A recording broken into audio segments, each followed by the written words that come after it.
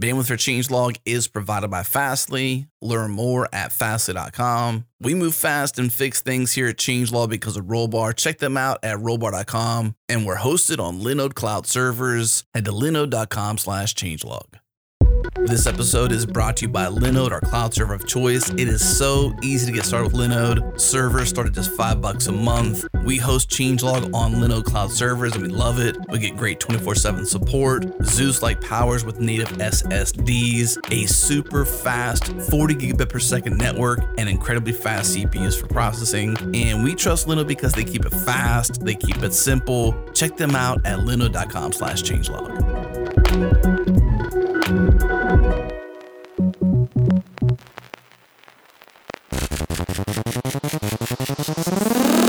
Welcome to 2019, everyone. Yes, we're here. We've arrived. This is our first show back, and I'm excited about it. This is the Changelog. We feature the hackers, the leaders, and the innovators of software development. And I'm Adam Stacoviak, editor-in-chief here at Changelog. And on today's show, we're actually going back in the past to 2018, recently at KubeCon CloudNativeCon 2018 in Seattle, Washington. And I sat down with Brendan Burns, the co-creator of Kubernetes and also partner architect at Microsoft Azure. Brendan and I talked about the state of Kubernetes, the importance of community, building healthy cloud platforms, and last but not least, the future of cloud infrastructure.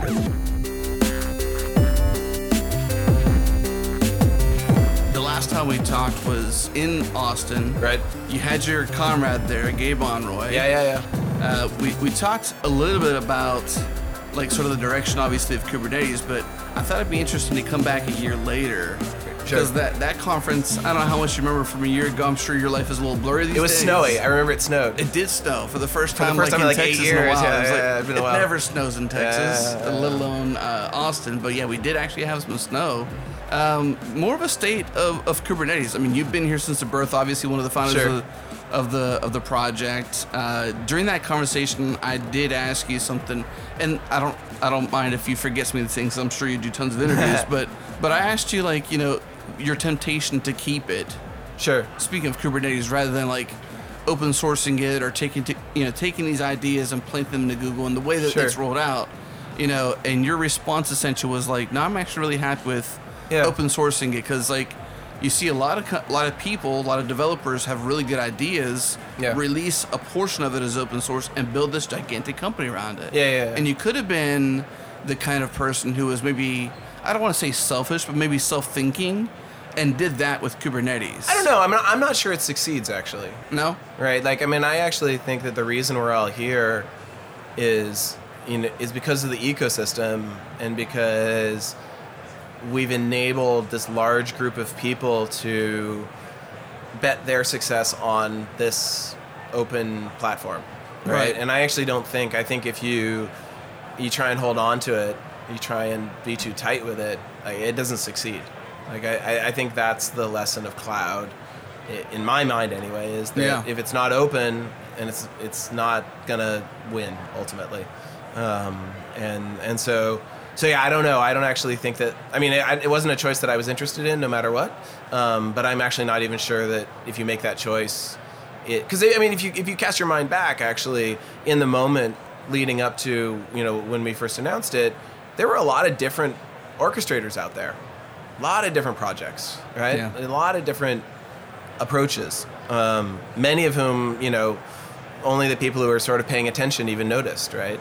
And I think that the reason that 5 years later we're here, you know, with 7,500 people is because it's not the tech, it's the community and the fact that it really could be something that everybody could bet on is the reason why it survived. I don't, So I'm a big believer that open always wins, that community always wins, and, you know, it takes longer than others sometimes. It takes a while sometimes. Yeah. But What do you think gave you that feeling that, you say very, you use words like always. Yeah. Like every time, always, those are, you know what I mean? I am guilty. I have to admit, I'm guilty of using words like that a lot. I speak very definitively at times. That's and why maybe I'm asking, how did you learn that? Maybe it's more definitive than, or maybe I believe it's more definitive than it is. But I mean, I think you look back and you look at, some of my first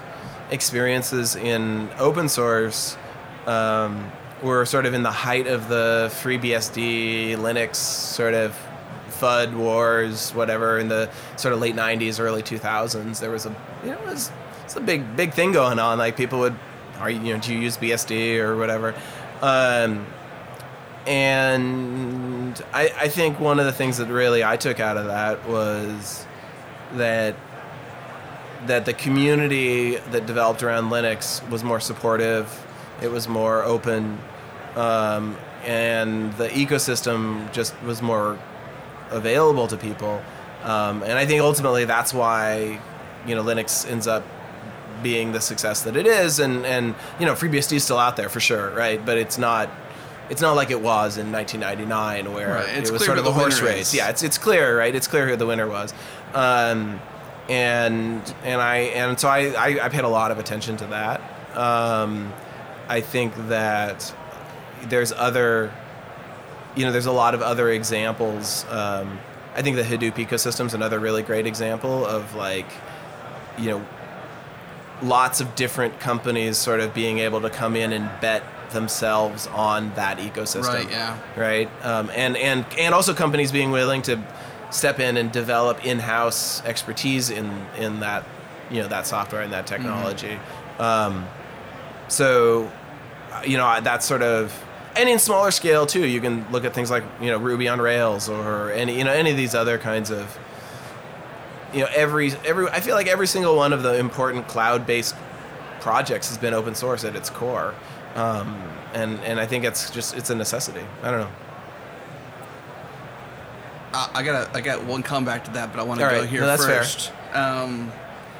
We'll go to the comeback first, all right, and we'll pause the other one. So when I was in this analyst meeting, it was talked about how you got a graduated project. When we talked about the CNCF, for example, sure, you got graduated projects, which is what Kubernetes is. Right. You've got incubator projects, which are in the incubation stage, and then I don't know what this last one sandbox. is. Sandbox. Even less incubated than incubating. So everyone that has been graduated began as open source, and they talked about, well, hey, if you've got ideas around this pathway, this CNCF landscape, this cloud native landscape, the way to get in essentially is to create something open source that's useful. Yeah. Right? That has adoption. So, speaking to that, that's the exact recipe for essentially having a project that matters in this world, this particular world here. Not like the world at large, but this Kubernetes cloud native world. Yeah. Yeah, no, and I think that's true. I mean, I'm not going to say that it has to be every project. I mean, I think you look at things like SQL Server, right? Massively successful database, totally, not open source. I think you can certainly build useful, interesting software that a lot of people use.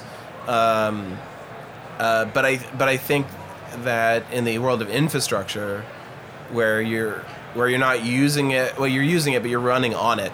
You really want to be able to understand it and debug it and participate in it, and it's a platform. It really needs to be open. I don't know. That's my it makes sense. My feeling, especially because it's such a hybrid world, right? Like people need to know that they can run the same app in multiple different places. Right. Open really helps with that. So. Does licensing ever come up for you when you talk about open? So whenever you have certain projects out there, using like Commons Clause or just ways to not be cannibalized by the big guys or the big people, so to speak. Yeah, I mean, I think this is a real risk for a lot of people. Because that's what happens at infrastructure levels, we can't make money from it. It's tough, and I think that I actually feel like as a cloud provider, if we're not creating a platform that you can make money on as an independent software vendor, like long term, we're making a mistake, right? And I think one of the great, it's attributed to Bill Gates, but like one of the things he said early on was,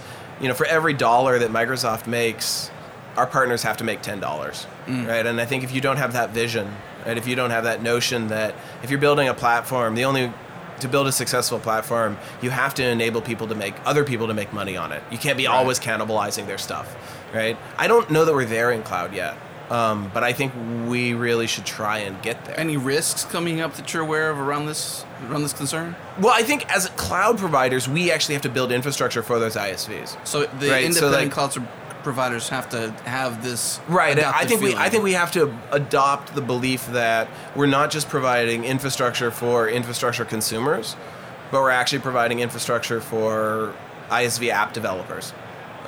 So in Azure right now we have this thing called managed applications. I actually have a bunch of teams that aren't Kubernetes teams, and one of those teams does this work on this thing called managed applications, and it's really all about how do we build a platform for independent software vendors to be able to successfully and scalably sell their software on Azure? You're right. Right? And I think Kubernetes is a big part of that, because the challenge of selling software is the making it reliable and operable at scale. Right? It's great if I can sell 10 copies of my software, but if I have to have a person on call for every one of those copies, I don't really have a very scalable business. Right? And I think Kubernetes enables people to containerize their applications and potentially run them very reliably without a lot of interference from an operator at a much higher scale. And so that was sort of one of the motivations for doing it in the first place, was to provide this infrastructure platform for application developers to build on top of. Like if you think about someone who sells software on a CD, right? Every copy of that CD doesn't really incur much in the way of operations cost. Maybe they have a support center somewhere, but they don't. Every time they sell a new copy of that software, it's not like they think, oh my God, I'm gonna have to hire a new SRE to take care of it for me. But in the distributed systems world, it's kind of like that, right? Either you build a SaaS. For every new customer, you have a cost. Yeah, for every customer, there's a little bit of consulting, a little bit of operations you have to do. It's very linear, and that means your business it's hard to scale your business. And I view that as an infrastructure problem. We're not supplying the right infrastructure to these software vendors to enable them to manage their software at scale. And so I hope that Kubernetes, and especially managed Kubernetes, like in the Azure Kubernetes service, provides that sort of application-oriented infrastructure, makes it easy to build and scale your app. So any particular good stories around managed applications? Like what's just a great example of a managed application and why? So we built a really great partnership with Databricks, for example, in Azure. So Databricks is a big data warehouse kind of streaming analytics solution. And, fundamentally it's a piece of software that company built. And now they've been able to turn it into a product inside of Azure without being, they're still an independent company. They're still, doing their thing and running on all sorts of different clouds and on-prem. But by using managed applications, they've been able to integrate it into the Azure API in a way that makes it more native to Azure than it is if they just sort of installed it and it makes it more operable too, because we can enable people, their operators, to gain access to all of the resources that are being deployed in Azure to support it. So that's a pretty successful example that we've built. But we have a bunch of different other partners who are using managed applications, like databases, stuff like that. That sort of things, or people like Chef and other sorts of people who have to have a server component that they want to deploy into everybody's end user subscription if they're going to be a customer. Is there anybody that can actually just build their business, say their application runs on Azure, but that's the only place it runs? They actually build it to run in Azure as an independent company. I think at this point all of the ISVs know that they need to be multi-cloud, right? And I don't mean that is not multi-cloud. I mean it is maybe just simply their stuff only runs in on the cloud for under a provider, not even under they don't even have managed. It's literally software built inside of managed services, for example. And I think that's sort of, I suspect that's sort of where we're headed, where you take a managed Kubernetes cluster, you lay on some application code, you use some of our managed application infrastructure, and you actually literally can sell that as a product. Wow. And we actually help you monetize it, right? So we actually help with the billing relationships and that sort of stuff. So I think as a cloud provider, that's an obligation. I see that as an obligation that we have, right? I think it's good for our long-term health. as a computing industry, but I think if all we do is sell infrastructure to the direct consumer, right? If it's just to the person who's building the system, I don't think we haven't built a healthy ecosystem. You need a healthy ISV, independent software developer, vendor ecosystem. And I do worry actually that we don't do enough with some of these open source companies to help them build scalable business models. Interesting. So you're doing more of that now as part of... Yeah, I mean, I think that's a big, building... Or a long-term goal. I think it's a long-term goal. I think it's a focus for Azure to build an environment in which our partners can be successful, financially successful, be vested in their success. I think historically, that's always been something that Microsoft has been good at, partnering well with companies, ensuring that they can make money on our platform. I think it's an important differentiator for our cloud, for sure.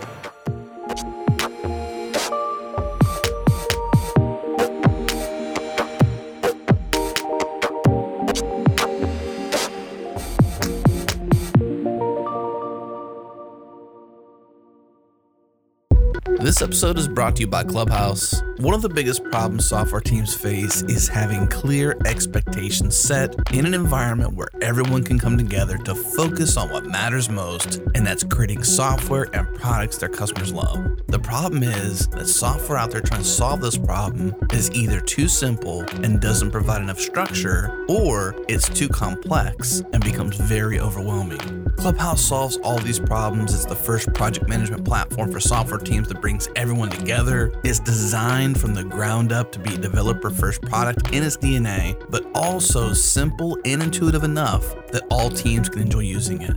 With a fast, intuitive interface, a simple API, and a robust set of integrations, Clubhouse seamlessly integrates with the tools you use every day and gets out of your way. Learn more and get started at clubhouse.io/changelog. Our listeners get a bonus 2 free months after your trial ends. Once again, clubhouse.io/changelog.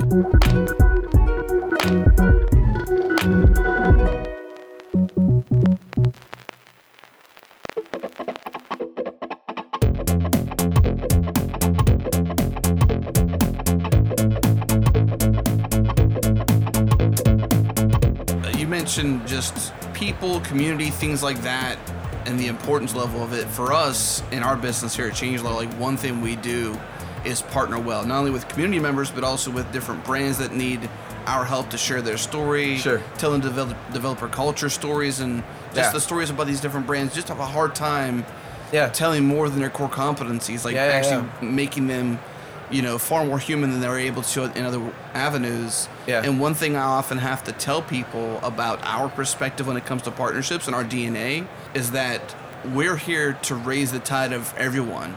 You can't go around building a great city knocking people's buildings down. Right? If my job, let's say I was a Microsoft employee, or you in the role you have, you're not going around knocking people's buildings down. You're helping them lift their buildings up.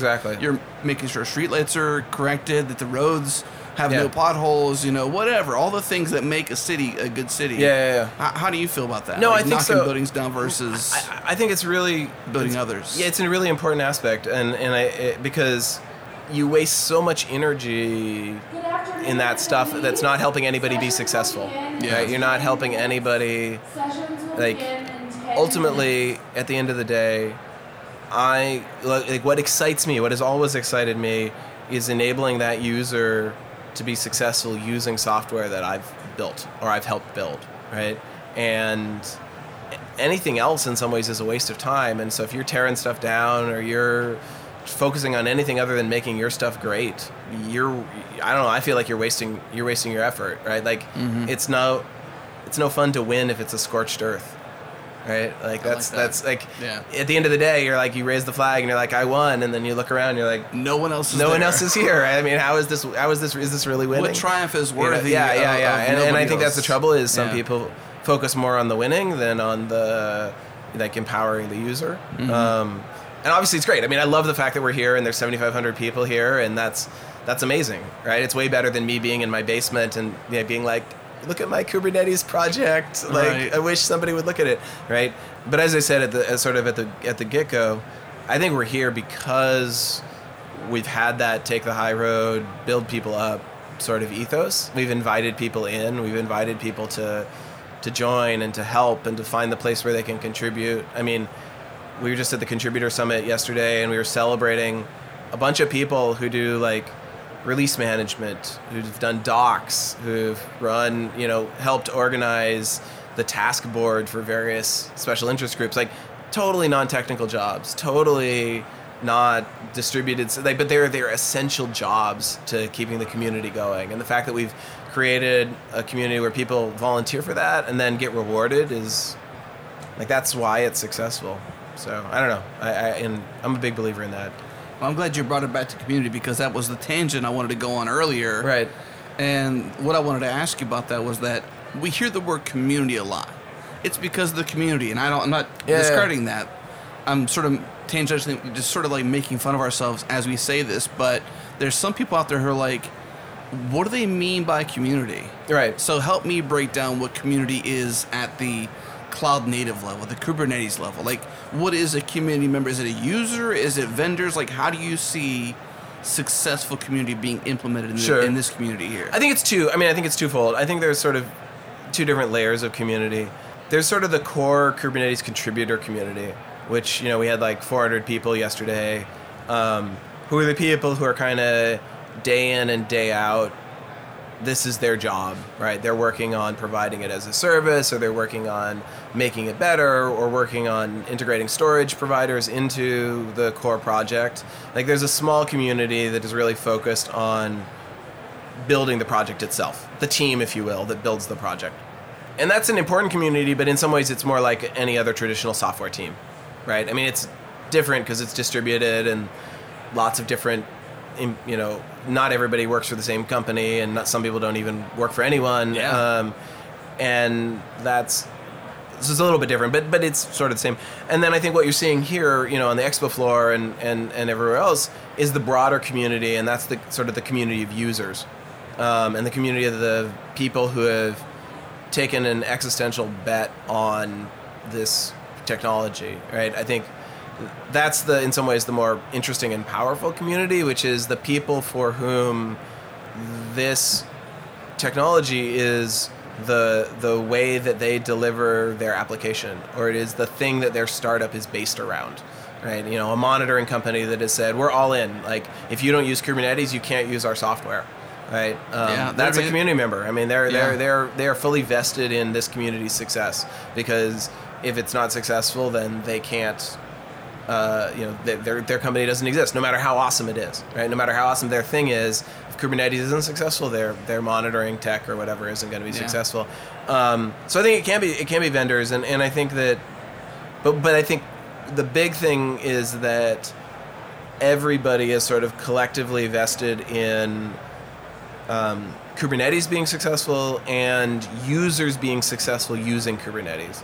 That's what makes the broader community. Being on Slack, helping people out on Slack, helping out with the GitHub issues, Stack Overflow, all of the sort of like the traditional people helping each other stuff that you've seen happen, I think, in the developer community for a really long time, actually. Like, really, certainly from the advent of the internet, and probably, or the broad scale internet in the mid 90s, and probably even earlier on mailing lists and things like that, where people are, there's just a sense that we're going to give advice and we're going to help you learn to, get through that error that you hit 6 months ago and all that sort of thing. I don't put up a silo and say, oh yeah, you're working for a competitor company, like, I'm not going to help you with that Kubernetes error that you just hit. Like, it's that kind of stuff that I think builds the community. When you were saying that was the interesting thing about the team, I was thinking, like, that is kind of interesting, because somehow you've magically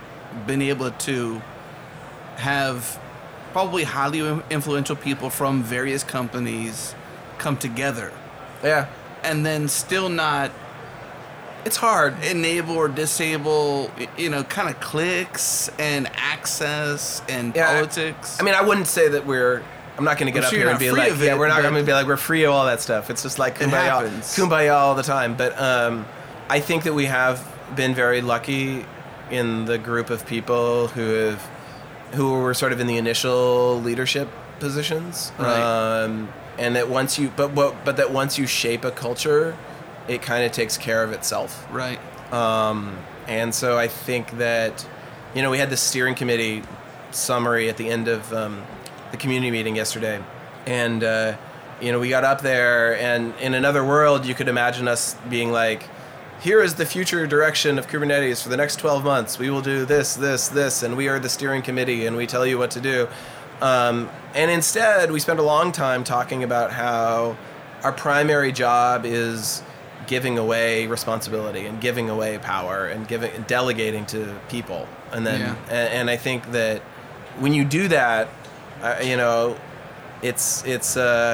it's funny. Like, if you might say, well, it's lazy to be like, oh, I'm just going to let you take care of that. I'm not going to do it. You take care of it. But like, when you do that to people, they do such an awesome job because you've trusted them. Mm-hmm. Right? Because you've given them you've given them power, but you've also told them that you trust them, and they're going to do amazing things to validate your trust. And so I don't know. I think that's really helped. I mean, it's still like we still have bike shedding. Right. Like I think we still have plenty of bike shedding discussions where we spend way too much time talking and not enough time doing, and sometimes we have fairly significant disagreements. But I do think that there's a level of respect amongst everybody that is important to the project, for sure. And I think unique, actually. I mean, I think if there's anything that I'm proud of from the project, it is that community, that small community, that culture, that group of people that we built there.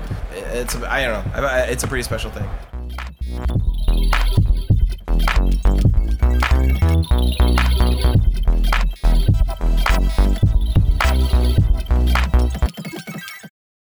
This episode is brought to you by Raygun. Raygun recently launched their application performance monitoring service, APM as it's called. It was built with the developer and DevOps in mind, and they are leading with first-class support for .NET apps and also available as an Azure app service. They have plans to support .NET Core, followed by Java and Ruby in the very near future. And they've done a ton of competitive research between the current APM providers out there, and where they excel is the level of detail they're surfacing. New Relic and App Dynamics, for example, are more business-oriented, where Raygun has been built with developers and DevOps in mind. The level of detail they're providing in traces allows you to actively solve problems and dramatically boost your team's efficiency when diagnosing problems. Deep dive into root cause with automatic linkbacks to source for an unbeatable issue resolution workflow. This is awesome. Check it out. Learn more and get started at raygun.com/APM.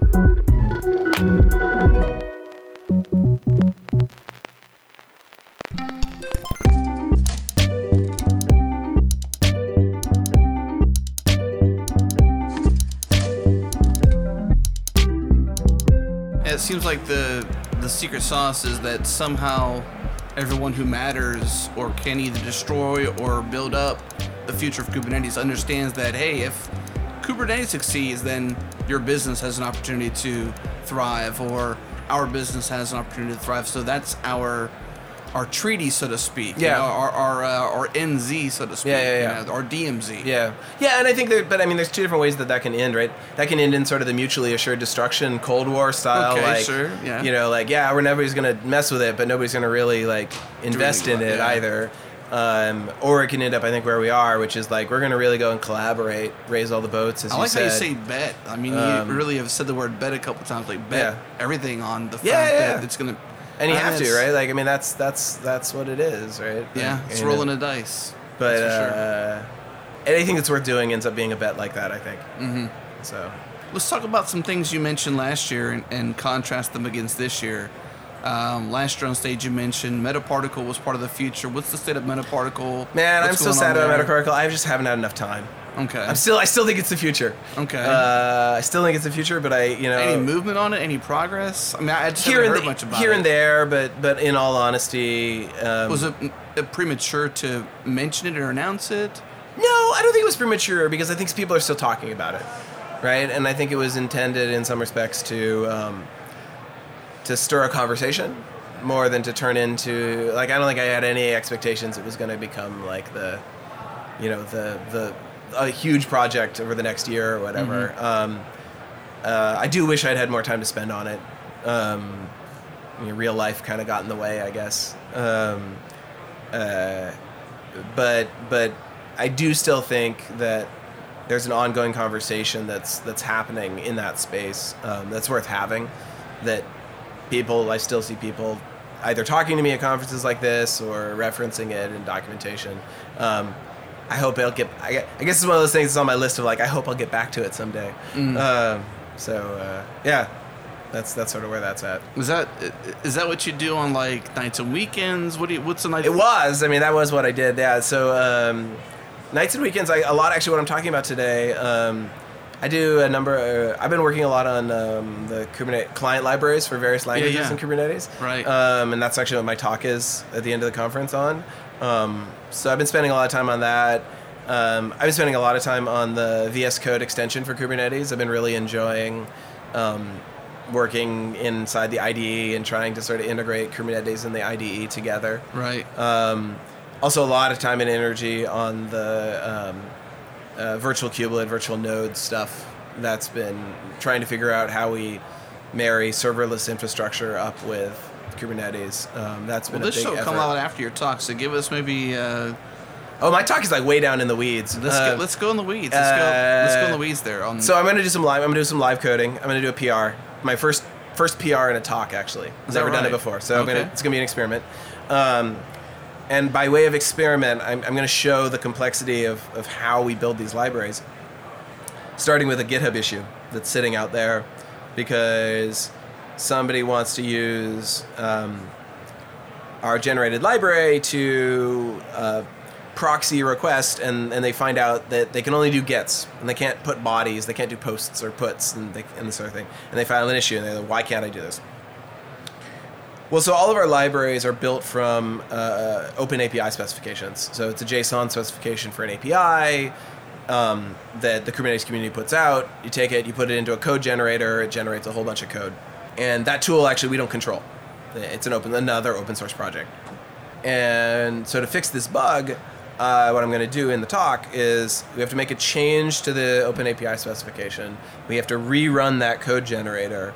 We have to then take that generated code, check it into the client library repository, build that client library repository, and then push it out to like Maven and these, code library things. And so it's like this very small thing that turns into a bunch of different stages in this pipeline. And just to explain why, it's the only way we can keep up with the project. Right? There's always these new API types being added in. There's always new, data fields and whatnot. And so if we didn't use a code generator, and you see this actually, because there are people out there who have handwritten Kubernetes client libraries, and over time, they just get further and further out of date. And they get further and further out of date because it's just exhausting to try and keep up. So the only way you can do it is through these code generators. But if you use the code generator, then suddenly you're beholden to the features that are supported by the code generator, to the quality of the API spec, which has some gaps, the quality of Swagger or OpenAPI itself, which has gone through a couple different versions to fix some problems. So that's sort of what the whole talk is about. It's going to be very much in the sausage making, like how the sausage is made category. So who's the person that should not miss that, or if they're listening later, they should go on YouTube and find the talk? I mean, I think anybody who's interested in non-Golang client, not coding to the Kubernetes API in a language that's not Go.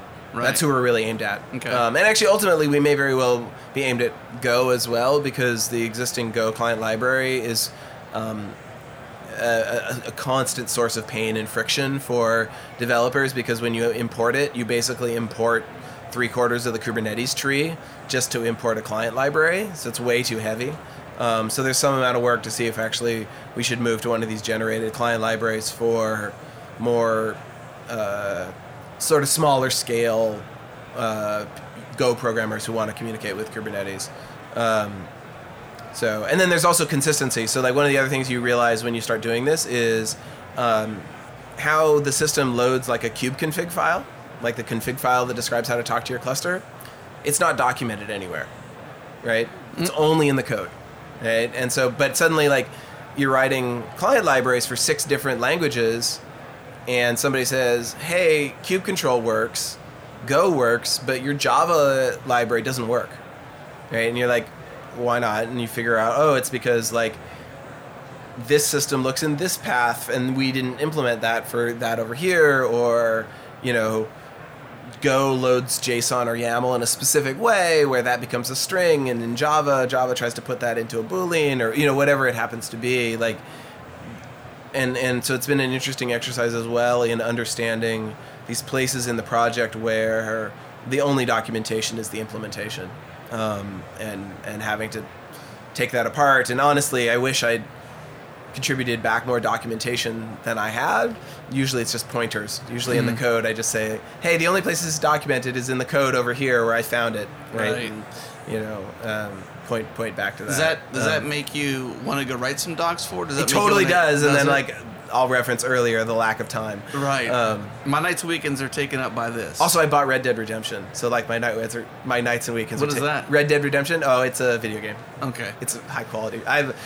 I wish I was more of a gamer. I'm just not. I get into it, but I'm not like hardcore gamer. I'm not like hardcore, but sometimes there's a game and it just takes up my life for like 4 months. Right, gotcha. So, and that's this one right now. So I have that, but it's been from like my teenage years. Like I will play Castlevania Symphony of the Night Nice. any day. Nice. Like I'll go back and Nice. replay the original That's good. Castlevania, but for some reason, I just don't get into modern gaming as much. Maybe because I'm That's- older. yeah. I don't know what it is, but I for don't some know. reason, it just doesn't intrigue me as much. Yeah. The open world stuff, Maybe I love. my son isn't old enough yet. He's still, almost. Yeah. He's going to be 3 soon. So I mean, he's not into it. Maybe when it becomes a dad and son thing, or Yeah, although or a daughter and father thing. I don't. I only play Mario Kart with the kids. Yeah. Definitely got to But- play games with the kids. I'll let's laugh a little on the way out of All right. this conversation. And so I'm looking at your Twitter feed recently. All right. And am I saying it am I pronouncing it correctly when I say, is it Fiffy? Fippy. Fippy. So Yeah. I'm The seeing PHP Fippy. app. The PHP app. Fippy, the friendly PHP app. Okay, so this giraffe, right? Yep. Giraffe. Is everywhere. She's awesome. What's up with that? So have you seen what's the backstory? The Children's Illustrated Guide to Kubernetes? I've seen that, yes. So Fippy is the main character Right. in the Children's Illustrated Guide to Kubernetes. We had a volume 2 this at KubeCon. So Fippy goes to the this zoo. year's next This year, volume this year 2? there's volume 2. I saw it last year. Yeah. Okay. Fippy goes to the zoo, introducing a few more parts of Kubernetes, ingress and a few other parts. And we also announced that we're actually donating. So all of that was originally created by Deus, which was a startup. Microsoft acquired Deus a few years back, and as part of that acquisition, we got Fippy and the stories and all this. So actually at KubeCon this year, we announced that we're donating all of that to the CNCF. So all of the intellectual property, all of the graphics and all Wow. that stuff donated to the CNCF. Story donated to the CNCF. So there's actually Fippy.io.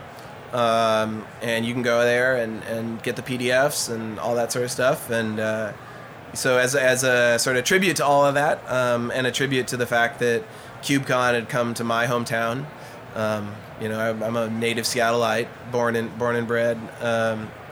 I decided to take Fippy on a little bit of a tour this past weekend, and so a lot of the places that the tourists or people when I have visitors, the places I take them around Seattle. I took Fippy around to all those I dug places. that. So. I think it's a really cool idea. I wasn't sure what made you do it. I was hoping for some of this context. Yeah, it was because we knew we were donating it, obviously. Right. So, and I don't know if you saw the keynote, but Matt Butcher and Karen Chu, who are some of the people who are responsible for developing this whole thing, while they were at Deus, actually got to do a reading. In the keynote, they did a reading of Volume 2 up on the stage. So nice. It was pretty awesome. So if your listeners didn't get a chance to check that out, they should check out the live stream of the keynotes from KubeCon and see the reading of Kubernetes, the Children's Illustrated Guide, Volume 2. Fippy goes to the zoo. So if you go to, what was it, phippy.io. Fippy.io. So you got Fippy and friends here. You got Goldie, Z. Goldie is based on the original Gopher. Yep. Z and Captain Cube. Captain Cube. Captain Cube. Captain Cube. Captain Cube always looks a little grumpy. I don't know. I'm trying to cheer him up, but It's the eyebrows. sorry, it's the eyebrows. It's the eyebrows. It's the furrow. eyebrows. Yeah, it's Anytime the, you got a furrow brow, you're gonna see him like. he looks a little grumpy. Yeah. I was gonna say he's the stern captain, I guess. we'll put that in the show notes, but that's also where you can download and or read Volume 1 and Volume 2 as That's well. right. Yep. Okay. That's right. Check that out. I happen to have a printed copy because I We was do. here last year. And we got Where do you get printed copies at? Is it online or just here at the the conference? Azure booth? Okay. If you're at KubeCon, I guess this is gonna go out after KubeCon, so too late. But So we'll have listeners, a future. how do they get it? Is it even possible? I don't know that you can get. I mean, we have it at Conference Swag, and I imagine CNCF at future conferences will have it. So come check out the booths. And I gotta go by because I have to get one to future conferences, and these things are gonna be worth money one day. We have if not already. We have some stuffies as well. So and you can buy the stuffies at the CNCF store as well. So those will probably be available online. But, did you happen to see Julia Evans? No. Illustration from last year. No, I don't. Oh, yeah. Yes, I've seen some of that stuff. I have for whatever reason, the conference was over last year, and they still had a huge stack. I want to say maybe like 25 of them. And I've been thinking, like, what can I want to keep one for me because I've got it. Yeah. Sorry, I bought my own mic here. I got one of them framed, ready to go up on the wall because I want to use it as wall art in my studio. Right. But then the others, I'm like, I got like 25 or 30 of these things. So maybe if you're listening to this, reach out. We'll see if we can ship you one somehow. But that's right. Roll it in a tube and ship it off. Cargo it out there. That sounds good. So. Well, Brent, it was a pleasure to catch up with you. Always fun to sort of get a snapshot of where things are going. I feel like you're like such a great person to talk about, obviously, because you play such a key role in it, but you see things at a different level than I think most people get a chance to in this community. So it's really interesting to get that. Anything that I may not have asked you in closing that you're like, man, I got to share this. Don't let it leave without that. No, I think we did a pretty good job, actually. Okay. I mean, I'm glad we got the Fippy thing in at the end. So, well, cool. Let's leave it there. Thank you so much for your time. I appreciate it. It's always a pleasure to catch up with you. Absolutely. Thanks so much. All right, that's it for this episode of the Changelog. We're back. 2019 is here. I'm excited about it, and I hope you are too. Do us a favor, share the show with a friend, email it, link it up on Twitter, blog about it. Go into Apple Podcasts and rate and review it. Go into Overcast and favorite it. Whatever you got to do us a favor and share this show. Of course, thank you to our sponsors, Linode, Clubhouse, and Raygun. And of course, thank you to Fastly for our bandwidth. Check them out at fastly.com. And we move fast and fix things around here at Changelog because of Rollbar. Check them out at rollbar.com. And we're hosted on Linode Cloud servers. Head to linode.com/changelog. This episode was mixed, edited, and mastered by me. Music is by Breakmaster Cylinder. And if you want to hear more episodes like this, subscribe to our master feed at changelog.com/master, or go into your podcast app and search for Changelog Master. You'll find it. Subscribe, get all of our shows, as well as some extras that only hit the master feed. Thanks again for listening. Welcome to 2019, and we'll see you again soon.